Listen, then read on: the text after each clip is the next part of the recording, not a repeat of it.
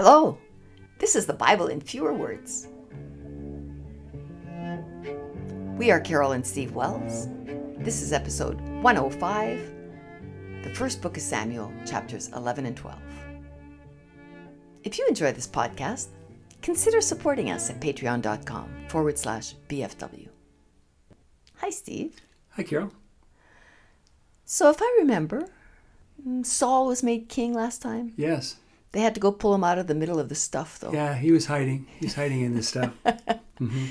You know, that might make him sound like kind of a humble guy and maybe has a good chance of being a good king. Well, I don't know. It sounds like he didn't want to be king. Oh, yeah. Maybe. And the interesting thing about that, I thought, was that God said he's hiding among this stuff. Yeah. I don't know who he said that to. Did he say that to Samuel, to all of the people? Did he do it like with a loudspeaker? He wrote it in a cloud. Write it in the cloud, text message? I don't know. Somehow he got it across that, hey, he's hiding in this stuff. Uh-huh. Yeah. You guys better go find him. Yeah. So let's see how he did Okay. as king. Okay, chapter 11, verse 1. The men of Jabesh Gilead said to the leader of the Ammonites, whose name was Nahash, "We will serve you if you make a deal with us." Who is who? Yeah, okay, so the men of Jabesh. Yeah. are Israelites, Okay. and they live in the Transjordan, across on the east side of the Jordan River, but they're still in the land of Gilead, Okay. and their neighbors to the east are the Ammonites, who are not Israelites. Uh-huh. And they're having a little dispute going on. I guess so. And so they're saying, hey, make a deal with us and we'll be your slaves, it sounds like.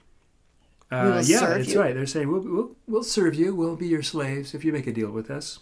Okay, I don't get that. Why would somebody voluntarily say, we'll be your slaves? Well, I don't know. Oh, okay. Let's see how this goes. So Nahash answered, okay, I'll make a deal with you if I can thrust out all of your right eyes. Okay. Yeah, That does deals not like this you can only find in the Bible. I guess so.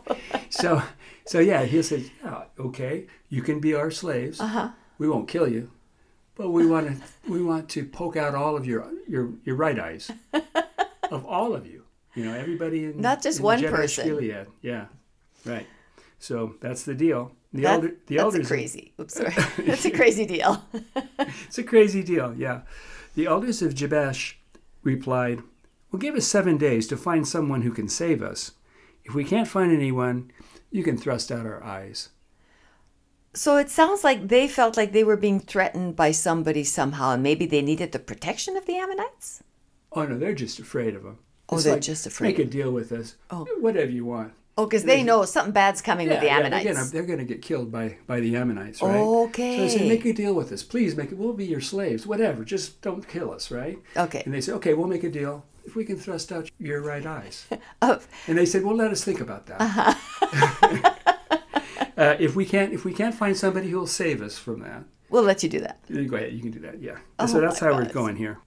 Some of the messengers came to Saul, and all the people cried. The Spirit of God came upon Saul.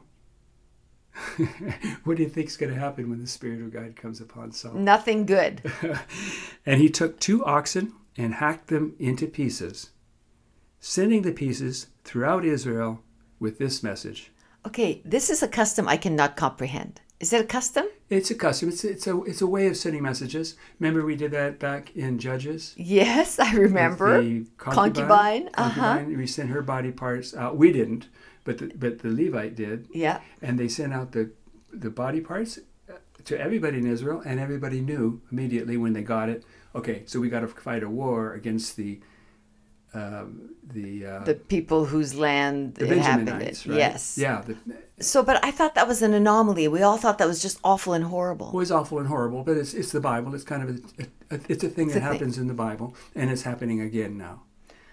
All right. So he sent the pieces out, but this time there was a message. Last time wasn't clear that there was a message in the concubine body part message, just the piece of body itself. But now he's sending it with messengers who give this message. Whoever doesn't come to Saul and Samuel will have this happen to their oxen. Oh. All right. And the fear of the Lord fell on all the people. I could see why. And everyone came to Saul, 300,000 from Israel, 30,000 from Judah. So Saul sent messengers to Jabesh Gilead, saying, We'll help you tomorrow.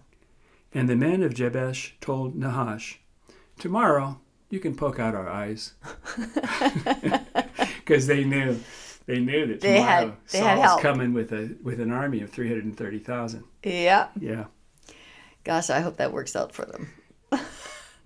So, verse 11. The next day, Saul and his merry men, I'm joking, Saul and his army of 330,000 killed Ammonites until the heat of the day. Yeah, until it got hot. Then they took a little break. Because it's hard work killing people. I guess so. When Saul finished, all the Ammonites were dead.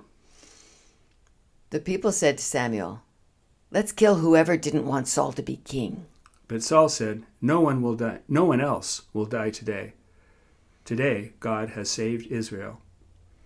And the people they wanted to kill were? Well, remember there were the children of Belial. Oh, yeah. Didn't want Saul to be king in the last episode. Mm-hmm. Yeah, let's kill all those folks now. Because they're saying, wow, he's so great. Look what he just did for us today. Right. Anybody who didn't think that was a good idea should be killed. Sure, yeah. Mm-hmm. Okay, but Saul said, no, we're good today. Mm-hmm. Saul said to the people, Let's go to Gilgal and renew the kingdom there. So all the Israelites went to Gilgal and made Saul king again. I think this is like the third time, isn't it? Yeah, God said he's king, and then the people... Then they chose him by lot, and now they're going to do it again. And why? What's the significance of Gilgal? Oh, it's kind of headquarters. It's kind of their capital, sort of, I think. There was no Jerusalem at this time. So I think that's about as close as you came to the capital city. So then they rejoiced and sacrificed some animals. Okay. They're having a little party, a little celebration. Yeah. We just slaughtered all the Ammonites. Yeah. You know, to keep their eyes. They got to keep their eyes. I'm remembering now that in one episode you told me that the Ammonites are always being slaughtered. Like God hates the Ammonites and that he's always, beating them up. Yeah. I guess this is an example of that. Yeah, I think that Jephthah was going out to slaughter Ammonites. Mm-hmm. He said, if you let me slaughter the Ammonites, then I'll sacrifice whoever comes out to meet me. Are they all dead now? Or all dead. Some of them will, But what happens with these tribes that they commit complete genocide, or at least they kill all the soldiers, often complete genocide, and then just a little later, like the next chapter almost, there's a whole new body of Ammonites. There's more of them than stars or grasshoppers or sand. Bunnies. Okay, so chapter 12.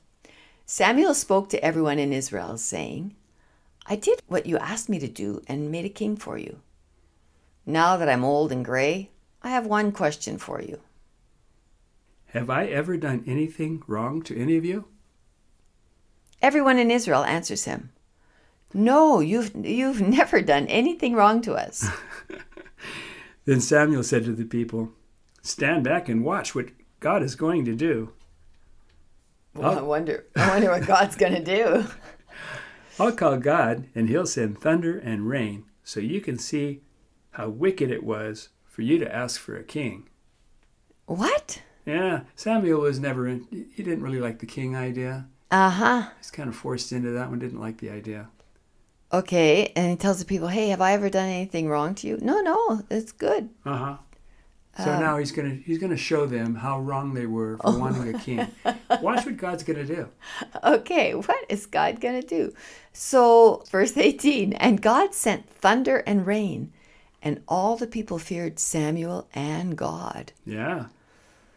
Yeah, sometimes thunder and rain can be really scary, especially if it causes a flood and, Yeah, it's pretty impressive, Yeah. If you had somebody say, hey, I'm going to do this. God's going to do this. He's going to do it. I know he's going to do it. And then you have the thunder and rain. That's pretty impressive. Yeah, but you know what? I don't see that. I don't see lightning. Don't we need lightning? If you have thunder, you have lightning. Okay. Yeah. So they said to Samuel, ask God not to kill us for asking him for a king. Samuel said to them, don't be afraid. You've been wicked, but God won't kill you because you are his people. But if you're wicked again, God will kill you and your king. Even though you're his people. Yeah, don't be wicked. God's not going to kill you. But if you're wicked, God's going to kill you. Yeah. Oh, those poor people. Yeah. That they believed that and that they lived with that every day. That God could kill them anytime. Oh, yeah. Of course he could. Yeah. All right. Well, another body part episode. Yeah. Okay. Thanks for sharing that with me, Steve. Sure. Bye-bye, listeners. Bye-bye.